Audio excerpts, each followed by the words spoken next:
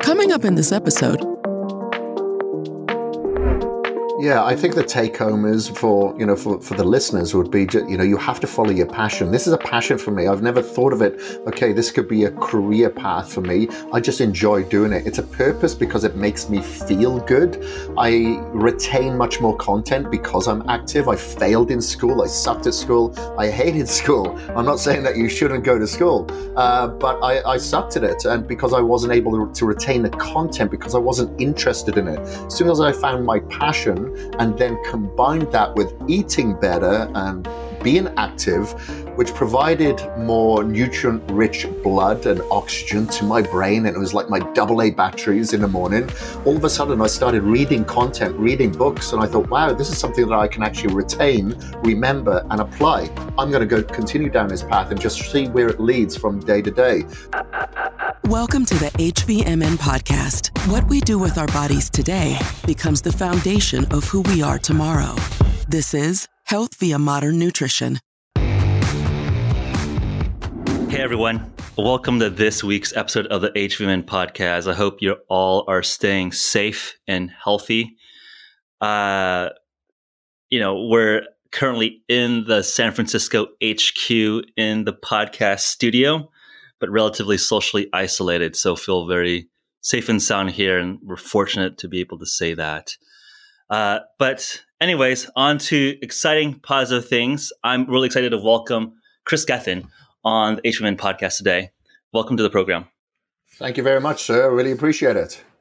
How are you doing? How are you holding up? Well, I'm kind of a hermit anyway. I like social isolation. So times haven't changed that much for me, except I'm more busier than ever because obviously a lot of my clients can't train at the gym.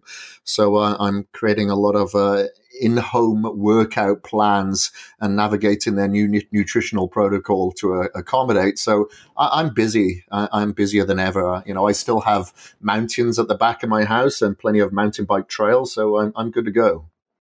That's good to hear. I think both you and I are fortunate to be in a position where we can still stay active, be productive, and hopefully help people. And I think obviously the work you're doing, coaching and on the nutrition, exercise perspective is very helpful, but also conversations like these to keep people stimulated, put out useful information. Hopefully that's valuable to folks over the next coming weeks and potentially months here. Yeah, for sure. Like this is the opportunity now to double down, to listen to podcasts like this, to educate yourself and, come out a much stronger person. And when we went in, a lot of winners come out after adversity and challenges, stronger people. So we just got to look at this as a opportunity to grow and turn those once weaknesses into weapons. Yeah, absolutely. So for folks who don't know Kris, you have a very varied background from being a physical transformation specialist to creating your own training methods to being a spokesperson for top bodybuilding sites. Before all of that, what was young Kris like? How did you get into this space? What was your initial spark that brought you down this path? Well, I'm from Wales originally. I left Wales in the 90s, but I spent a lot of my childhood growing up on a farm and then racing motocross for about 15 years. And, I think that's probably why I got into things such as like bodybuilding and various individualized sports. I've never been a team player in the sporting culture. And I think that, partly growing up on a farm and keeping myself entertained through adventure and through sports kind of led that path. And, I raced motocross, like I said, for about 15 years, and I just suffered some injuries during that course, that period. And one of them was a major back injury. And it wasn't until I actually stumbled across weight training through my physiotherapist and that resistance training alleviating me of the pain and then kind of the depression that was associated with it because I wasn't getting my fix of adrenaline anywhere else. And I found weight training to be extremely therapeutic. And that's when I decided, you know what, I'm going to study this and this will probably give me a ticket out of Wales. I appreciate Wales now many years later, but at that time I just wanted out. I was in social circumstance where there was a lot of partying going on, a lot of alcohol, a lot of drugs, because like I said, there was no adrenaline that I could get it from elsewhere. And that's when I stumbled across weight training and felt that that was my path, not only for myself and purpose, but then later to help other people. How old were you at the time?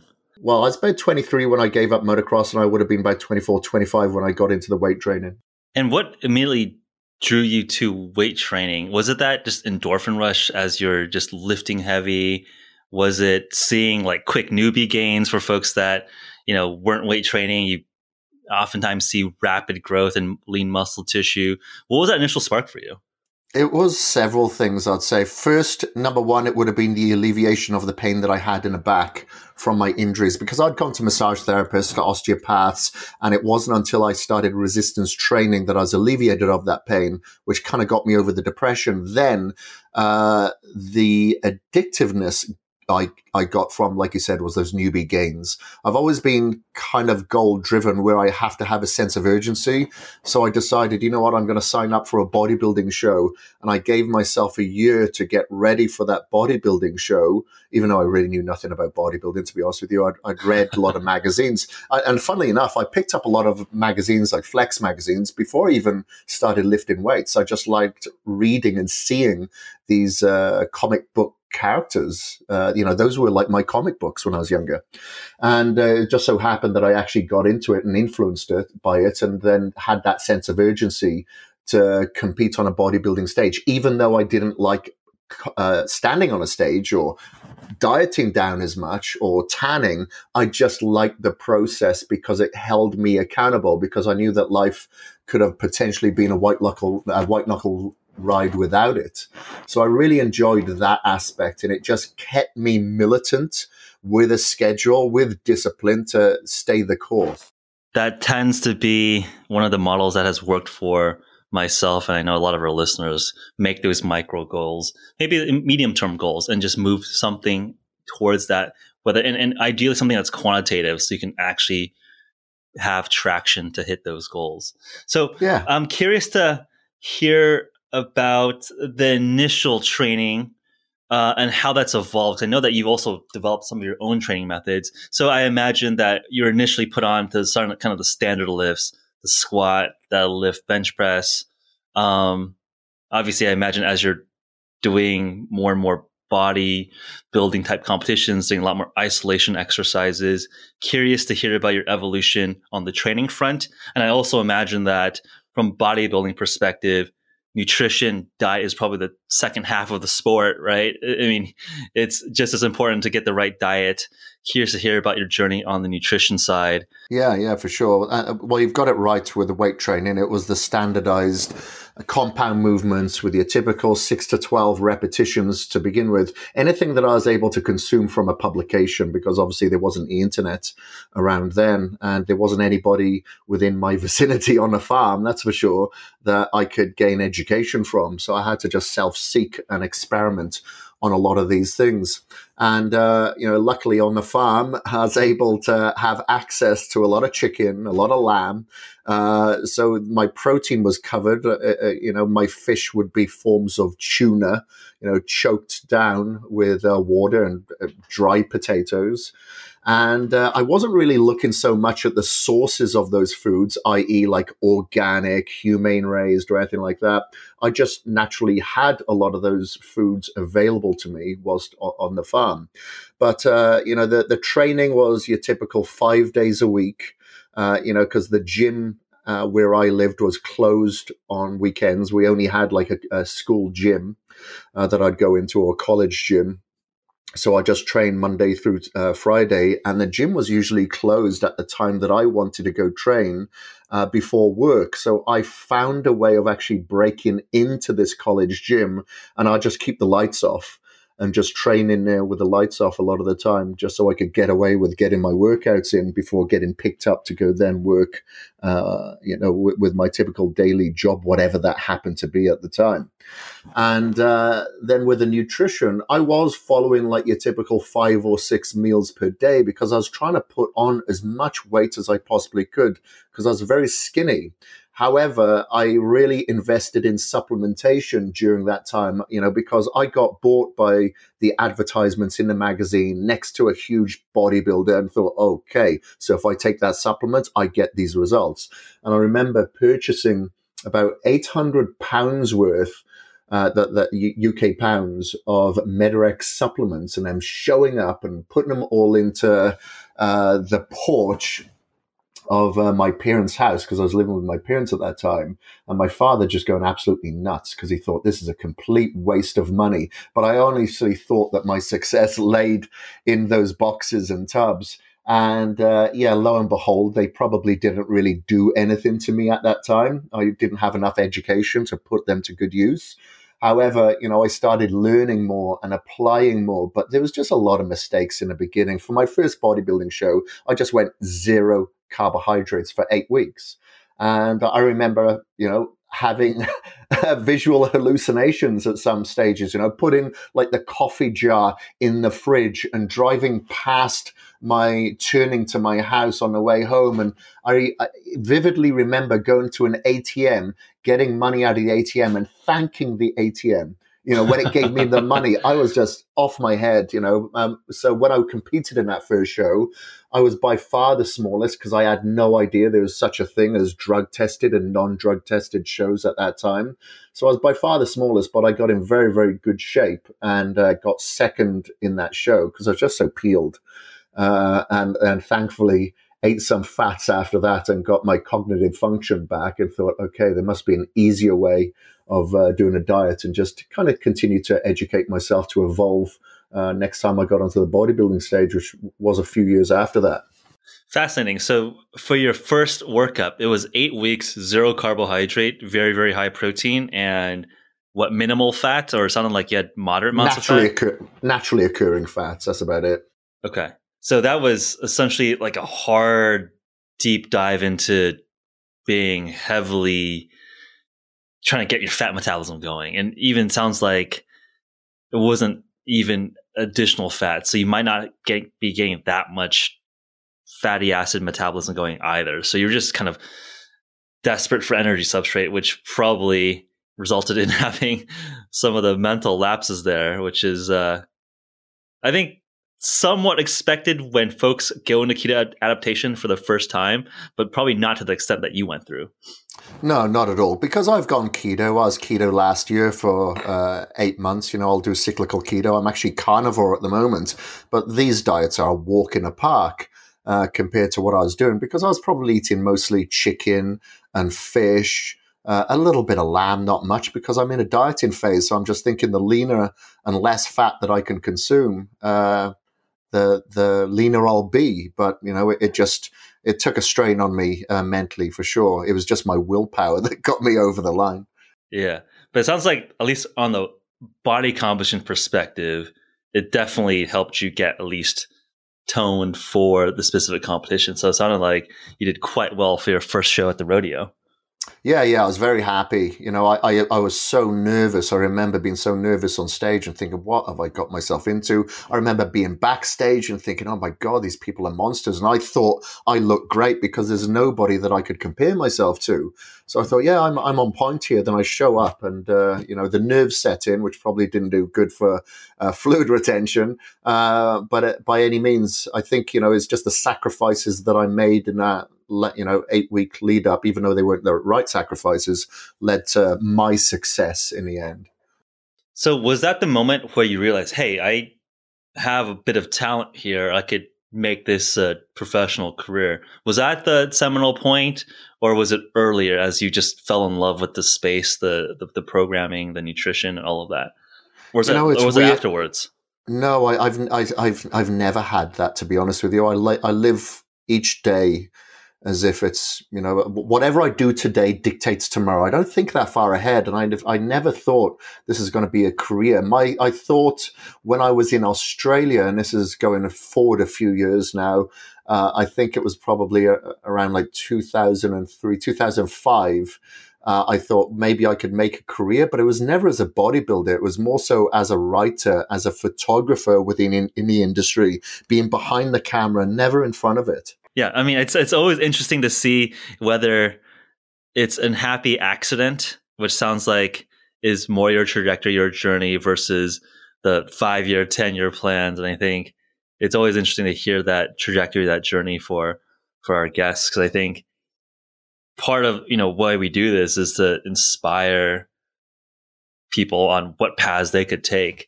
And then two, also in terms of being curious, taking advantage of opportunities. It sounds like you were very much able to do that. Yeah, I think the take home is for the listeners would be, you have to follow your passion. This is a passion for me. I've never thought of it. Okay, this could be a career path for me. I just enjoy doing it. It's a purpose because it makes me feel good.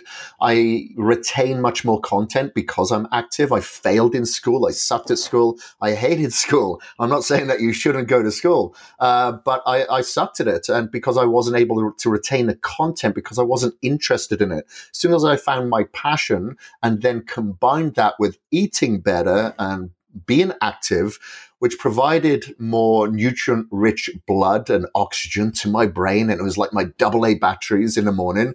All of a sudden, I started reading content, reading books. And I thought, wow, this is something that I can actually retain, remember, and apply. I'm going to continue down this path and just see where it leads from day to day and allow it to dictate, the meandering future, as it were. And, I've never felt that I could be somebody that would excel in one thing. So I just like to dip my finger in a few things that's all associated with each other. And hopefully they could complement each other. And, then collectively I could excel.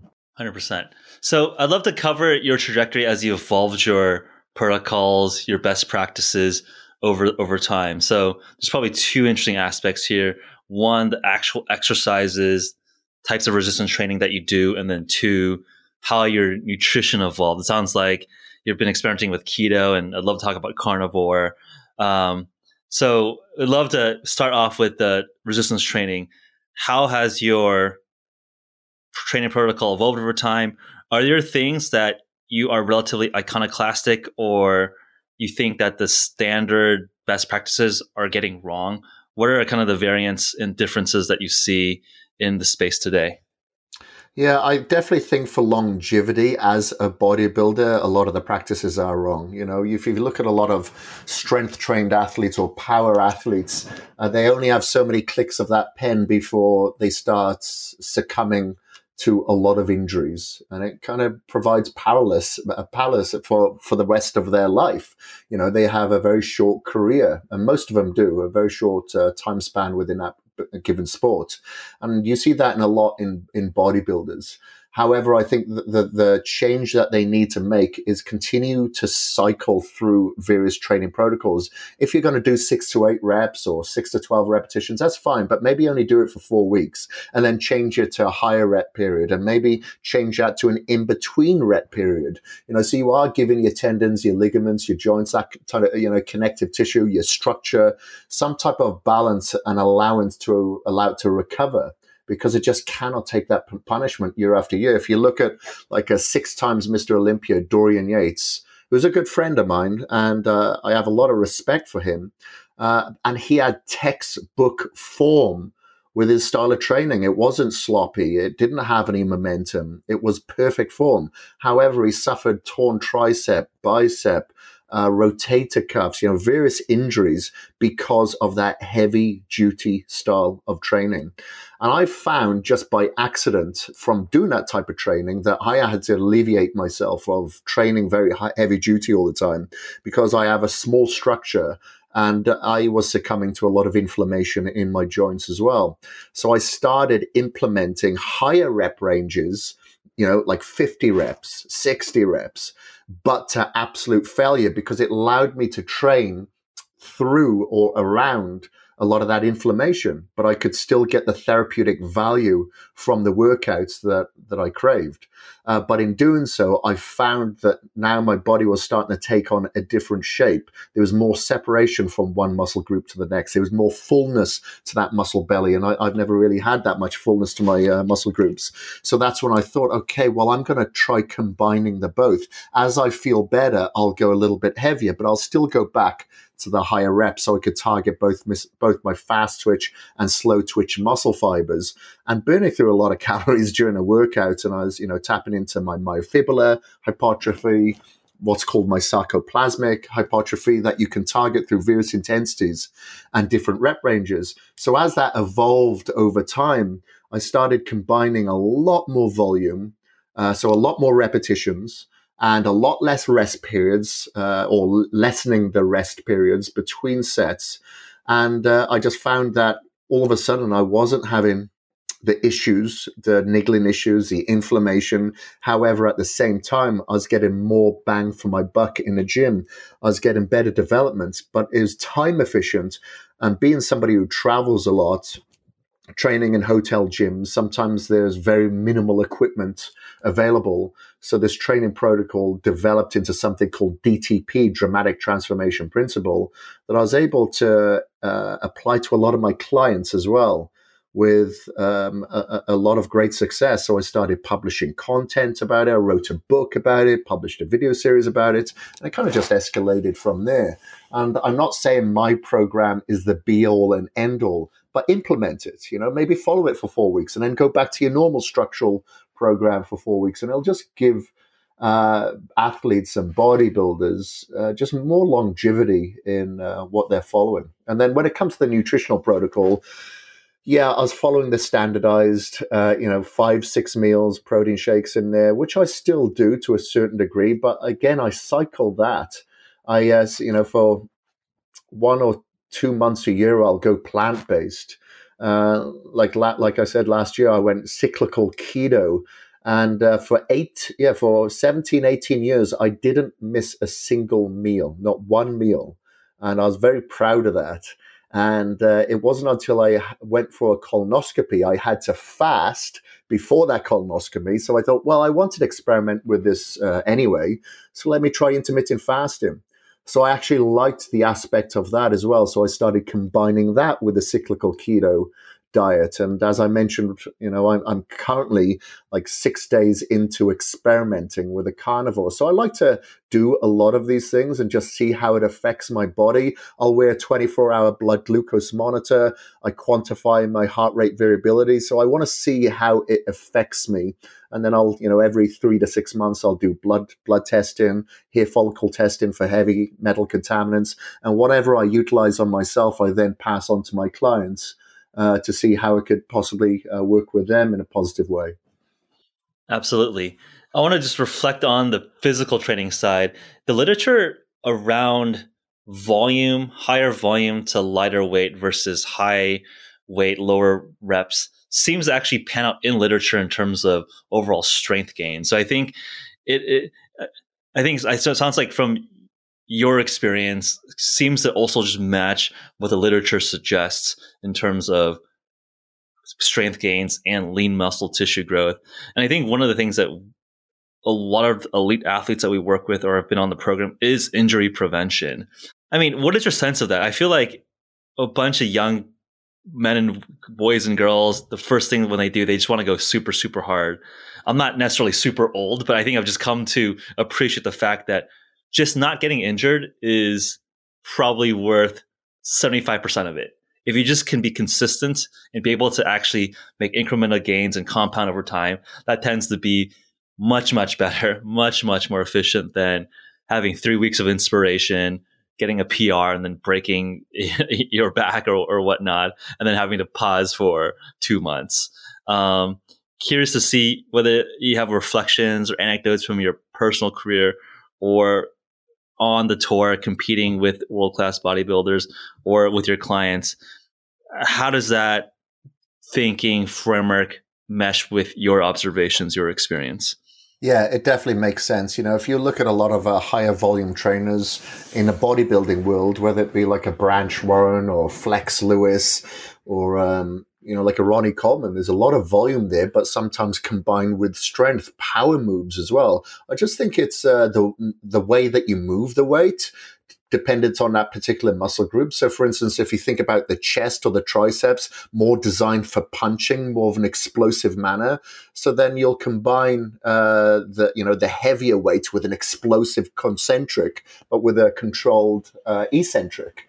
I think that's just as important with the combination of the higher and lower rep principle. If you're going higher reps, of course, you can get away with going a little bit faster with those repetitions because there's less stress placed on your tendons, your ligaments. You can do it, you can get away, and you're trying to get the pump, promote that sarcoplasmic hypertrophy. But it's the combination of both that is key. There's an athlete here in Boise. He's classed as the strongest pound for pound powerlifter in the world, Jesse Norris. And if you look at him, like he'll do 10 reps minimum, very minimum. And he'll do some form of cardio every day as well, which kind of throws people off. And, he's very lean, has his abs all year round, and he just throws away the aspect that people think powerlifters should hold more body fat, should just do lower reps. But his periodization probably ends at many more repetitions that most people would expect. And just from my observation, I just see more and more people getting into it because, as you so rightfully mentioned, that it's the longevity that counts. I'm 45 years old now, but I know that I can destroy a lot of people in their 30s that are injured, obviously. It doesn't matter what age you are. What matters is that you're able to stay consistent and persistent and recognize, okay, especially in this day and age when we have Instagram and we want those instant results and we see people like Bradley Martin just pulling a huge amount of weight, we can't all be like that. And he probably made a lot of sacrifices before we see his success. However, a lot of kids today just want the success before having the patience and a long-term sacrifice. And especially guys, we train with ego. You don't hear of many females tearing pecs on a bench press, but you hear about guys doing it because they train with an ego. So I think it's just very important that we teach the younger generation that, it's the longevity, it's the health span within the sport that is going to give you your success. Because if you look at someone like Dexter Jackson, who just got second at the Arnold Classic, he's 50 years old. He could have taken that first place. And if you look at his training style, it's very smart. Sometimes it is to failure, sometimes it isn't. But there's more volume in there, and he just recognizes that it's the long-term gain. There's probably people out there that train 10 times harder than him, but those people now are retired. Absolutely. And I feel like this is going to be something that just happens every single generation. I mean, I think if you told me to do that when I was like 18, 19, I think it would be hard for me to listen. I imagine that when you were a young buck, you just wanted to just throw up, you were probably a little bit more reckless and aggressive than you are at this point. And I think hopefully you can learn that mistake earlier, sooner, and where the injury is not too bad, where you can actually then seriously implement it. Because I think there is some actual visceral learning that one must experience. Yeah, I don't know if you have that kind of story for yourself, but I just know for myself, there's been a couple times where I'm, a little bit heavy on the squat, tweaked it back a little bit. And you do that a couple times, you're like, okay, I gotta really, really be thoughtful around form, technique. Don't live with ego. Did you have a personal experience there where it's like, okay, the experienced, mature folks have been telling me this. I never listened. Now I have battle scars to show for that. Or were you wise beyond your years earlier in your career? Definitely not wise. No, not at all. I've succumbed to various injuries, which helps me speak to people that are younger than me, so they don't experience the same difficulties. Luckily, I've been able to train around all of them and heal them. I do biohack my health. I'll fly to Colombia and have stem cells put in, so I feel phenomenal now, but not everybody has that access. And obviously with fasting, cold thermogenesis, infrared sauna every day, I do everything to biohack my health and my future, but I understand can't all do that. So it's better to use a preventative measure than a cure. So I've torn my hamstring, but that was snowboarding. I've torn my pec as well. That was downhill mountain biking. Separated both my AC joints, but that was downhill mountain biking. Surfing, I've had injuries. Motocross, obviously. But it was, I had two injuries in the gym. One was on a reverse grip pull down in the very first week of the filming of my 4 weeks to shred video trainer. That you could find online. And that was on a reverse grip hammer pull down, but I was going very strict. However, I was just going a little too heavy. I found with a little bit more fluidity, to my style of training, I don't get injured. I'm a little bit better that way. And the other injury that I got several years ago was training with Branch Warren. We were being filmed for Gasp. And of course, I don't want to let this guy train any heavier than me. I'm gonna go in. I don't care how big you are. I'm going to destroy you, especially when the cameras are rolling. And I didn't feel anything as much during that filming because the adrenaline was pumping.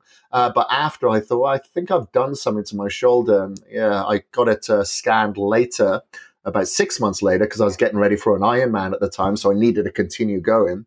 But after the Ironman, I'd torn my labrum, my rotator cuff. I had to have my clavicle shaved, and that's a price that I paid. Yikes! You're a tough guy. I mean, you did an Ironman with a torn shoulder.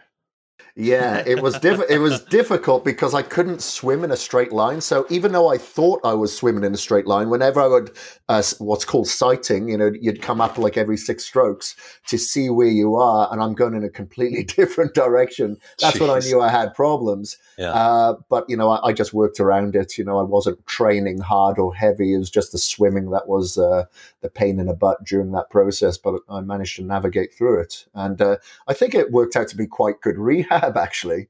But anyway, I had that fixed, and then I got myself ready for another Ironman 4 months after the surgery, to give myself another form of accountability to get better quick. Yeah, that's a testament to the varied types of physical bouts you're challenging your body and mind with, going from powerlifting and bodybuilding to basically the ultimate test of endurance, which is Ironman triathlons, which is fascinating. We should definitely dive into that a little bit more. But before that, I want to get your thoughts on different forms of resistance training. Kettlebells, Olympic powerlifting, I would say are much more burst. I think you talked about concentric explosive movements versus more smoother eccentric motions. So that's, curling in and letting the weight drop more, much more fluidly. Curious to get your thoughts on the different forms of explosive training. So I would likely categorize like a Paralympic lifting as much more explosive. How do you do pros and cons between different types of resistance training? I mean, it sounds like in your protocol, you're very big in terms of periodizing and incorporating different cycles and training blocks of potentially these types of things. Curious to get your thoughts on a couple of these popular modalities. Yeah. You're right. I do like to periodize these things. I'll put it into blocks, not just for physical stimulation, but for mental stimulation, because I like to challenge myself in different aspects. But I recognize what works for me and what doesn't. I'd never really go into powerlifting, with the squat, the bench and stuff like that because of my restrictions. Number one, with my back, number two, with my shoulders, especially on a barbell. So I recognize those things. But I like to do a lot of functional explosive work. And sometimes it's within my bodybuilding structured workout. So as an example, yesterday, I was what's called, I don't know if you're familiar with EMOM. So it's every minute on the minute. I'm doing some form of cardio after my set. So I'll have a timer on my phone and it counts 1 minute. So during that 1 minute, I'll get, for instance, like 10 reps out on chins. Then for the rest of the duration of that minute, I may be doing stair climbers. I could be doing squat jumps. I could be doing squat thrusts. I could be doing jumping jacks. There's various movements that I'd be doing just to stay moving in between. Then I'd go on to, say, bent over rows. And then in between that set, I'd be doing kettlebell swings. And then move on to another bodybuilding movement. Could be deadlifts, but now I'm flipping a tire in between those sets. So, I like to swap things up. Sometimes I'll separate them. Sometimes I'll combine them. But sometimes I'm wearing a heart rate monitor, maybe a MyZone, and I'm like, okay, this workout every week for the next 4 weeks are all going to be 1,000 calorie burn workouts. However, whatever gets me there as quick as possible, that's what's going to get me there. That's what works for me. That's what stimulates me physically and mentally. Sometimes I overtrain, especially when I travel. Like I was just in India for 2 weeks on a tour there with Ben Greenfield. Then I went straight to the Arnold Classic pretty much for the Arnold Classic. It didn't really happen. And then I had to go to Nashville, and I won't take a day off during that time. I just like to do what other people aren't, to kind of get results that other people can't, so to speak. So on those times of travel, I'll train every single day. So I have a little bit of normality, but I know that it probably leads to overtraining. However, the mental aspect is more beneficial to me than always the physical aspect, because it's so therapeutic. That's why it's essential that I stay injury-free now, because of the therapeutic values that I gain from it. Yeah, that's been one thing that's been personally difficult with the shutdown, lockdown order that's been happening in California for the last week, especially in the Bay Area, and now all of California being shut down yesterday, is the fact that you're cooped up and it's hard to get in routine of moving around. And do you have best practices or suggestions for folks like myself who usually would go to the gym, and now you got to do body weight exercises, or maybe you have some kettlebells or some resistance bands or some weights in your apartment or house? Sounds like if you're on it sounds like you're in a spot where you might have a little bit more access to equipment, but curious to get your sense in how people are adapting, whether you have clients that are in a similar situation to me or a lot of our listeners who are now just stuck in their apartment. What is your best practice there? Yeah, well, I actually put out some videos and ebooks. It's just by coincidence, I finished writing an ebook in January, which was all on at-home workouts. There's a 12-week plan at home. So I thought, wow, I really need to bump this out. So I just published that on my platform now. And I put out videos as well on my YouTube for people to work out at home without any weights whatsoever.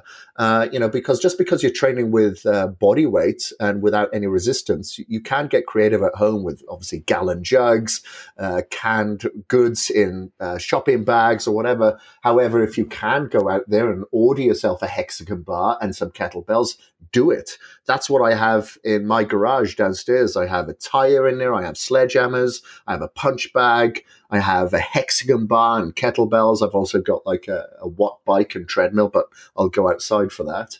And I think there's just so much that you can do just with a simple set of dumbbells or barbell or kettlebell and hexagon bar. You can pretty much do everything there.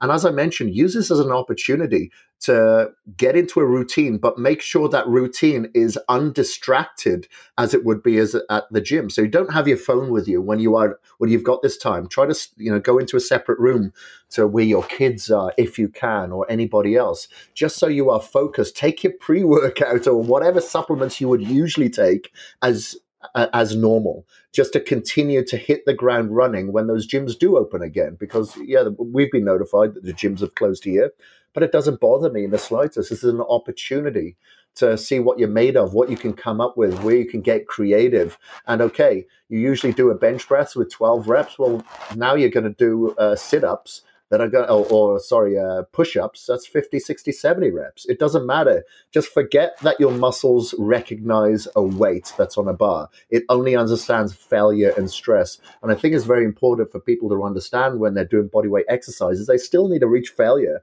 It's the failure is where you will succeed. So, every working set should still be the failure. 100%. 100%. I mean, I was up on my roof yesterday wearing a weight vest, had some kettlebells up there, and just, as you said, I did 100 push-ups, trying to go to failure with that weight vest on and do some goblin squats and all of that. But yeah, I think just get out there and don't just take this as an excuse to watch Netflix and get fat and whatnot. I mean, just take advantage of the time. It's been hard. I think you're absolutely right. Like, it has been harder for me to get that initial pump of like changing the context, being in the gym, fresh environment. It's just weird when you're in your place and you go from like one room to the other. You're in your apartment. You're just in that same box that you've been in, watching your computer. I think that mental game is going to be challenging, but hey, push through that. Exactly. If you look at a lot of the inmates in the majority of the prisons throughout the world, they don't have gyms, but some of them are in phenomenal shape because they've got creative whilst they're inside. A friend of mine, Wes Watson, who is down in San Diego there. He was locked up for like 10 years, and he's come out now, and he's a big influencer. He's influencing a lot of people. It changed him inside based on the body weight exercises. Is it a guy that's on YouTube that's like over the last like 6 months? I think I've seen some of his content. He's just giving stories about what's it like in the prison. You got it. He's like a huge polarizing dude. Very polarizing character. Yeah, he's a great guy. I was training with him just like 2 months ago, and this is his world. So him being locked up in a home is probably a luxury. But there's no reason why we can't look at this as a positive possibility. 100%. So let's migrate a little bit to nutrition. So I want to dive more into your experimentations, exactly the types of macros, kinds of food sources that you're looking into. So cyclical keto, and you kind of just got kicked off with a carnivore diet. Curious to hear your experience through cyclical keto and stacking that with intermittent fasting. What kind of foods were your staples? Was there an adaptation period where you saw performance decrements? I think that's one of the major concerns, especially for people that are doing power sports. Am I going to lose my gains? Am I going to lose power as I start on a ketogenic diet from a standard Western diet with a lot more carbohydrate intake? What was your experience like? Yeah, with the keto, and like I've had various DNA tests done, through Apeiron, 23andMe. Dr. Anthony J did further snips for me as well, and I could understand that my body does better with carbohydrates, but I wanted to give it a go anyway. And I felt better on the keto diet with a cyclical. I did feel better, mentally I felt better, less cravings. Didn't feel so bloated, I'd say. However, it just didn't have a positive effect on me physically. I didn't look as good. I was a little bit watery. I was much flatter. So from a physical standpoint, I didn't really look as good. From a performance standpoint, my strength was definitely down, but I felt better, mentally. So it was hard. There was there definitely wasn't a combination of both that I could put together that would hit my sweet spot with all those fats. And those fats were mostly coming from your avocado, your egg yolks, your oily fish. I supplement with a lot of EPA and DHA anyway. And, your MCTs, I don't really go for that much dairy, so I didn't have the ghee in a coffee or anything like that. And nuts and seeds, those were mostly my fat sources. I was going higher in the fats, probably about 70%, and then, 65%. And then I had like 35 coming from the protein. And, I'd only eat 2 to 3 meals a day, because I'd fast as well with it until probably, sometime in the afternoon. And, I'd break my fast to begin with a lot of fibrous vegetables just to make sure that I had that volume in there. I'd usually start off with raw, then I'd go with cooked, and then I'd add my protein. And then it would be my fats following. And then what I'd do before bed, I'd just swap the fats for carbohydrates. And that'd be either some oats or some fruits and berries, which would, knock me out of ketosis. But by the time I woke up the next day, because I'm an active individual, I found myself in ketosis again. And that kind of worked for me. It helped with my sleep patterns as well by having the carbohydrates in the evening to release the serotonin. But, that's one that I experimented both keto and fasting at the same time, because they really complemented each other. Wanted to give my digestive system a rest. And obviously, as I mentioned before, I've had stem cells, and I know that fasting does help with stem cell proliferation and autophagy, basically the Greek word meaning cleaning house, cleaning your body of any bad DNA. And longevity is one of the things I am after. And it can be hard to combine that with typical bodybuilding. So I'm, trying to do whatever I can to combine them both. So I don't necessarily fast every day now, but I'll do it, a couple of times a week when possible. Got it. So did you do the cyclical keto? So blocks of keto that at 4 or 6 weeks at a time, or was it on a daily basis? You would have your first meal very, very high in fat, and then I think we should just be clear to clarify the exact protocol that you experimented with. Yeah, it was 8 months. 8 months Okay. I did that. I did that for 8 months daily, and then so my last meal would be like 8, 9 o'clock at night, and then I wouldn't eat again until like 2, 3 o'clock that following day. So it's usually a 16-8, somewhere around there. And like you said, I'd break my fast usually with everything that I mentioned with the fats, but my second or last meal would be that same combination, but with carbohydrates instead of the fats. I never combined the fats and carbohydrates as much. And that's what would knock me out of ketosis. But due to the fasting and my activity, I'd get into ketosis pretty much straight away. Got it. Got it. So I just want to clarify. So usually, at least in the scientific literature, when people refer to a cyclical ketogenic diet, it's more of a holistic block of just straight keto for 4 to 6 weeks and then going back onto a standard Western diet. So again, it's just like, what are the time lengths of your cycles?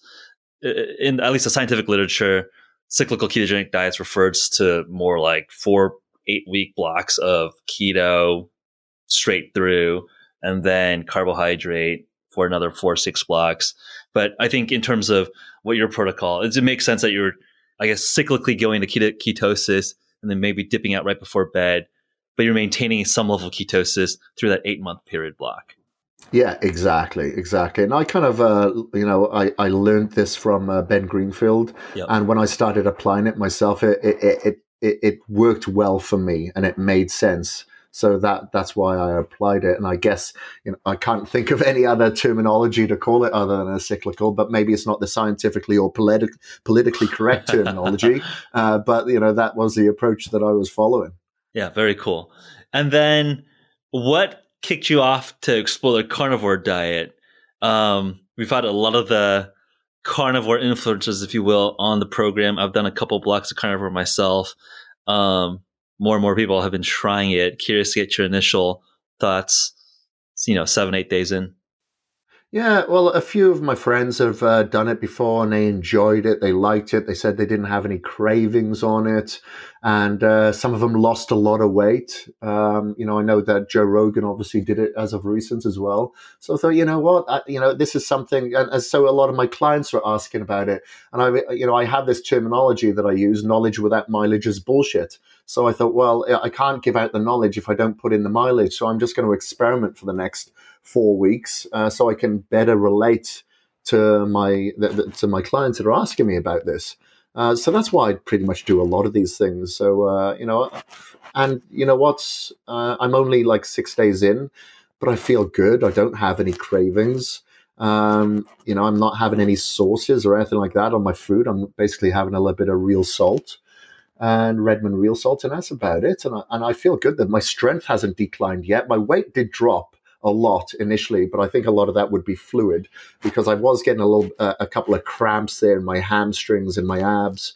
So I think, I've probably lost a lot of fluid there. So that's why I've really increased a lot of my electrolytes, remineralizing my water and putting a lot of salt on my foods. But so far, so good. My digestive system feels fine. I was told that I'd have diarrhea in the first week, but I haven't encountered that. I've got pretty much a bulletproof stomach anyway. I'm pretty good there, so maybe that's one of the reasons why. But so far, not much to report other than I feel good. Yeah, good to hear. I think I would say I had a fairly similar experience as you on my couple carnivore eating blocks.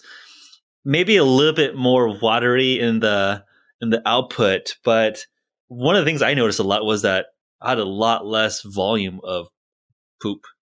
I don't know. I mean, we're talking about it, so might as well just get full gnarly in there. That's one of the surprising things from that I think is a little bit less obvious on the carnivore diet.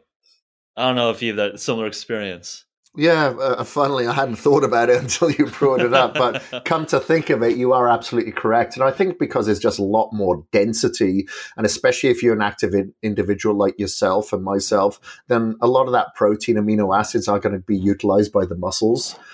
So, you're not left with so much like fiber or carbohydrates further from what you're consuming and, additional fats. Yeah. So what are you eating? Just a bunch of ribeye steaks, or what are you cooking up for yourself? I pretty much nose to tail. I don't mind organ meats. I eat organ meats anyway. So liver, kidneys, heart, like some heart. But I'm having salmon as well because eating a lot of red meat can get old soon. But lamb, I had ribs last night. Steak for breakfast with eggs. So yeah, pretty much the standard protocol of the carnivore. Nose Yeah. to tail, and Sounds I'll good. have some bone broth. Just to make sure that I balance out the glycine and methionine balance, Yeah, 100%. Yeah, I think that's one of the things that I think I'm glad you mentioned the glycine methionine balance. I think that's something that's interesting, and in terms of the critiques with heavy meat-based diets, where the argument there is that methionine in of itself might be correlated with earlier all-cause mortality, but that might be mitigated with glycine intake. And I think, again, a lot of the studies have been done only on animal models. I would say that nutrition is relatively nascent still, even though that's humans just eat all the time. Always like a fun, interesting debates there. But I think in terms of getting glycine from either supplements or collagen or bone broth seems like a very sensible thing to do. And I mean, but there's very much a lot of carnivores who don't do any of that either and seem to be doing fine. So, a lot of N=1s going out there right now. Yeah, exactly. And as a bodybuilder, it is difficult, isn't it? Because we want to signal mTOR to build muscle, but at the same time, we don't want to overly signal that mTOR pathway because it could lead to an earlier death. So whatever we can do to balance that out with our AMPK through the fasting and kind of balancing that, like that methionine and glycine balance. And you can supplement with it, but I just prefer to go the traditional ancestral route of just go nose to tail. Like I remember my mother telling me not so long ago, oh yeah, in cooking class in school, we'd be like dressing up a kidney or, working with liver and stuff like that. Very different to today. And I take advantage of it because it's cheaper as well, because I guess a lot of people today don't want to eat it.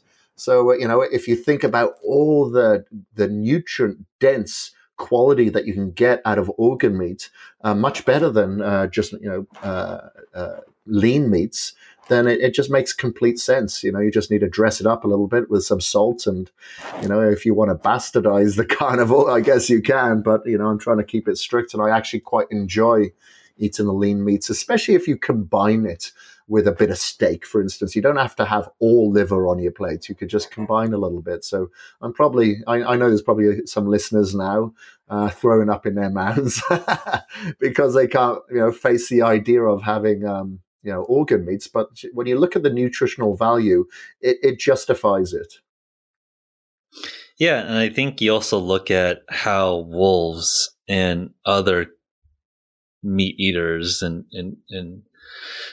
just look at our animal brethren. They go for the organ meats first and leave the muscle tissue for the carrion. So there is potentially some rhyme to that reason. I think the argument from the nutritional density is there, and I think just observationally within the animal kingdom, that's an interesting data point to consider. It is just interesting from us being modern humans where that's something interesting to me. Like, why has the palate has framed organ meats as revolting? I think I've just learned to appreciate it. It's just yummy to me now. But I'm just curious. That is definitely not the case for most people I talk to. Most people just legitimately think it tastes bad, and I'm just wondering what that disconnect is. Is it that our taste buds have become so morphed with processed foods that we have just a warped sense of what tastes good? Or is it just, okay, take some adaptation, just stick through it a few times and you'll come to appreciate that flavor? I don't know what it is.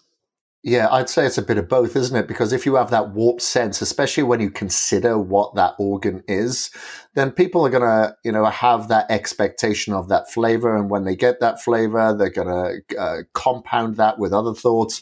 And then, when you're eating this food, it's going to take a while for your body, your taste buds to possibly adapt to it. But once you do, it's not so bad. Maybe you need to get creative with your cooking to begin with, some marinades just to go through that adaptation phase, and, baby steps. I'd say it's probably a bit of both. Like, obviously, coming from Wales, we grew up eating black pudding. I don't know if you know what black pudding is. Some countries call it blood pudding. It was kind of dried blood and gristle. And that's, everybody in Wales has the black pudding. We love it. But I know when I have some friends from America come over and, they try it, they do not like it. A lot of them don't like it at all. So, I feel like we just didn't tell them what it was. They'd probably like it. Like exactly. With the English breakfast, there's some black pudding on that plate. It's pretty good.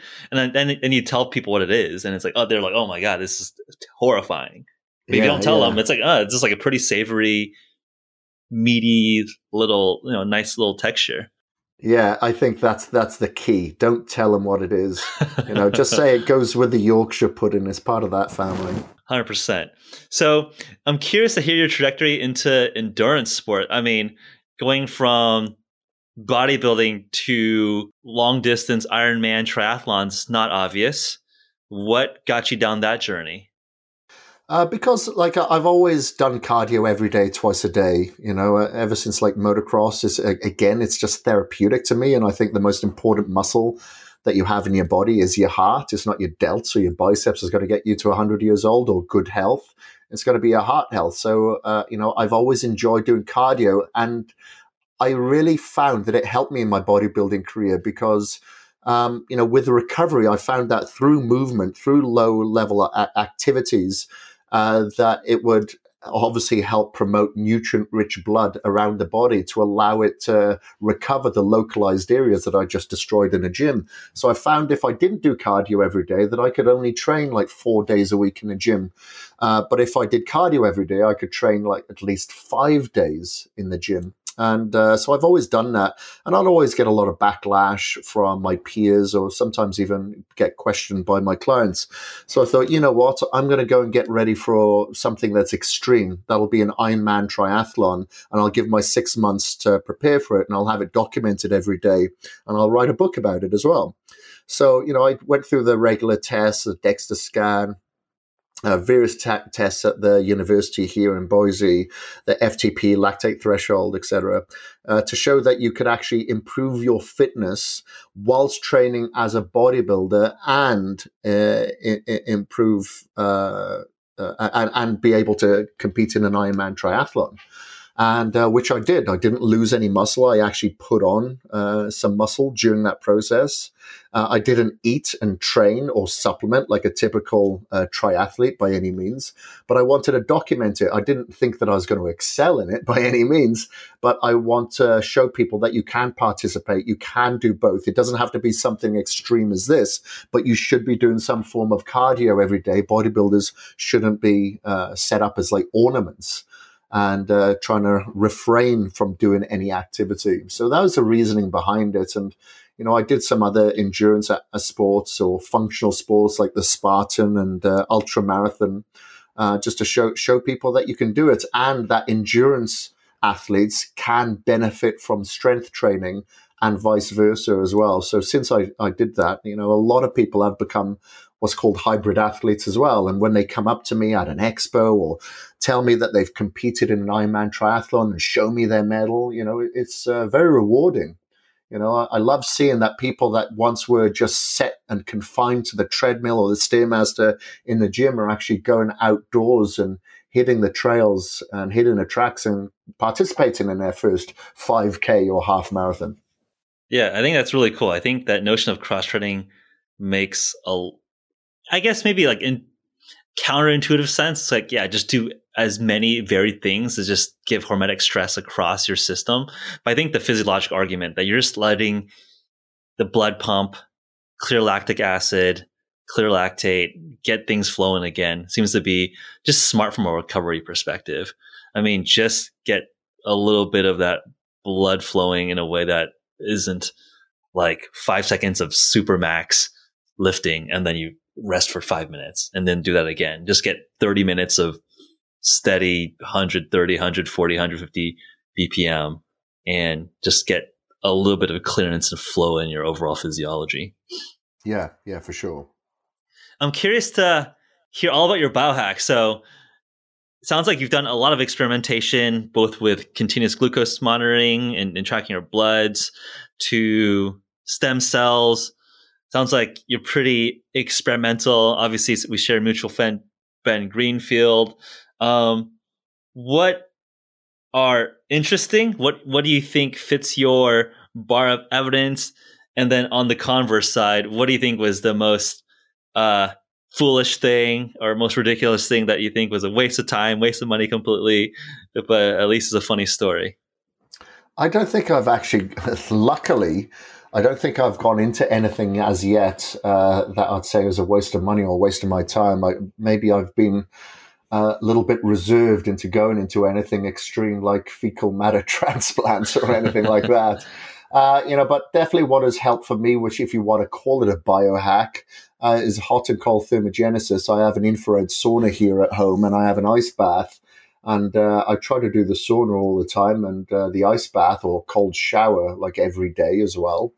And that has been phenomenal for me, not just from a physical standpoint, helping with, inflammation, etc. It's been great for my skin and really good for my emotional stability. Because that cold, obviously, especially on your vagal nerve, I always try to submerge my thyroid when I'm in the ice bath. As toning that vagal nerve, that fight or flight response has just provided so much emotional stability. It's great. And I have an infrared panel that's helped with my sleep cycle in the evening. But it's weird that, obviously in the winter here in Boise, it's dark in the morning. But if I blast myself with the infrared light first thing in the morning upon waking, I find that I'm able to have a better night's sleep in the evening because it's set in my circadian rhythm early in the morning. As it should, because we can't always get outside, especially at this time of day. So that biohack has worked well. And again, it's whether you want to class these as biohacks, because our mutual friend Ben Greenfield did tell me about a gravity blanket that he uses, which is like a weighted blanket. So there's a few things that I do before bed. Obviously, I wear like the blue light blocking glasses for a couple of hours because sleep is my biggest issue. It always has been. Well, not always has been, but it has been for many years. So the blue light blocking glasses before bed, I'll make sure that I wear, long sleeve top, long pants because of the photosynthesis through the skin as well. And then, jump into bed with that weighted blanket, which is earthed as well, by the way. I have an earthen bed sheet. So grounding is a big part of that sleep hack cycle, which really helps. And obviously I quantify that sleep. And so I can actually see in real time if something is working, something isn't. I find that CBD in a cyclical approach, again, works well for me. If I take it every day, it doesn't. So I'll take like at least 100 milligrams of CBD before bed to help with that. So those are just a few of the things. I've got other things around the house, like a PMF mat and stuff like that that I utilize. I don't get them all out all the time, but they're there when needed. Yeah. I think those are, especially the circadian rhythm and in a time where people might be more anxious than normal, getting that sleep. I think if you don't have access to a sauna or an ice bath, which come to think of it, I don't do that. I mean, I usually do that at my gym, which is now shut down. But what can you do to mimic that? Well, maybe, making sure you get some sunlight. If you're in a part of the country or the world that has some sun in the morning, make sure you get some of that.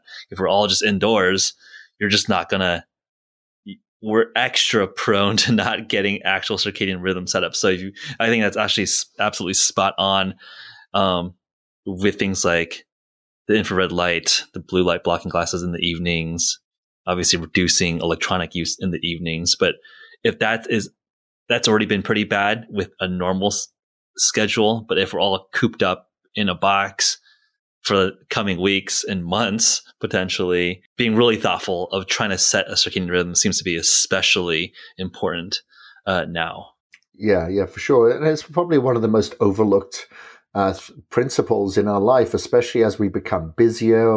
You know, we look at the entrepreneurship space of burning a candle at both ends. But as I always tell my clients, you know, if you don't recover, you don't perform. If your recovery is down, say 3%, your performance could be down 13% or more. And sleep is a huge part of that recovery. And, you know, I used to have very little sleep. I was exposed to mold toxicity. So I did whatever I can to kind of biohack my sleep as well. And, you know, bind toxins and sweat them out and all that sort of stuff. So sleep is a very, very important part of my personal culture now. You know, I just did a podcast that was released, I think it was yesterday, with Ben Greenfield. And we did a tour of seminars in India, and a huge part of our talk was on sleep because it's just so important. There's massive importance behind it that people are overlooking. They may say as well that they're sleeping 6, 7, 8 hours, but when they look at the quality of their sleep, then, you know, maybe it wasn't efficient. So there's a lot can be said for getting a good night's sleep. Obviously, a good mattress, because we spend so much of our life there. A good pillow, making sure that the room's darked out, it's cool at the right temperature, and you know, and making sure that the biggest thing is that everybody's on their phone or computer just before bed, and they sleep with the phone on next to their head on a bedside table, and that's the biggest thing. It's like that doesn't even require a biohack; it just needs discipline. That actually is like a nice tour of what I imagine you would agree with me, like the 3 core pillars here, right? We talked about diet, we talked about exercise or lack of exercise, and of course, sleep is the 3rd pillar. And these are things that every human has to do, right? We all have to sleep. We have to eat something. Even if you're eating unhealthy, that's a choice of eating something unhealthy. And exercise. Even if you're not exercising, you're choosing a sedentary exercise, essentially. So if you can get those 3 basics set up, I think that puts all of us in a much better spot. Yeah, for sure. Of course. You know, if you look back to our ancestors and look at the blue zones, you know, they all participate in some form of low level activity, or they had to go out and hunt and gather, and they were eating natural at the same time, and they would sleep, you know, after that campfire had gone out. They would go to sleep at a normal time, not 3 o'clock in the morning or 2 o'clock in the morning watching Netflix, and they'd get up at sunrise. You know, that's when our cortisol level naturally spikes in the morning. However, it does sedate in the evening. However, if we're exposing ourselves to LED screens or stimulating the brain, watching TV or in conversation at a restaurant, then obviously that's not going to be working well for our recovery and our health. Yeah, perfect. I think this is like a really helpful, nice encapsulation of some of the core principles that either we should be reminded about or recapitulated and refocus on the basics, or for folks that haven't heard of some of these things, maybe something to explore and experiment with. So, Kris, how do people stay in touch? How do people follow? What are you most excited about in 2020? In 2020, wow, that's a question that you caught me with. I'd say the most thing. Well, after we're out of self quarantine, you know, I'd like to see how we have now all kind of banded together. We've all come together. You know, one thing that my fiance mentioned the other day that she noticed outside is that people are smiling at each other more now, like at the park, walking their dogs, you know, and I think there's some sort of camaraderie that will come out of this. That's what I'm excited about. But if people want to find me, they can find me on my Instagram. That's Kris, Kris, Gethin, Gethin, or at my website, which is HealthKick, that is spelled HealthKik.com. Awesome. Thanks so much, Kris. Be safe, be healthy, and we'll talk again soon. Thank you very much, sir. Have a good day. Thank you so much for listening to this week's episode of the HVMN podcast. If you're interested to learn more about HVMN and our offerings, visit hvmn.com/pod. Please remember to subscribe, and if you're watching this on YouTube, please give this video a like, and remember to hit that bell to get notified whenever we post. We also have a dedicated Discord server, which you can join by first taking a short survey, and then I'll personally send you an invite to join the community there. The link to that survey will be in the description, along with any other relevant links. And we'll see you all next week.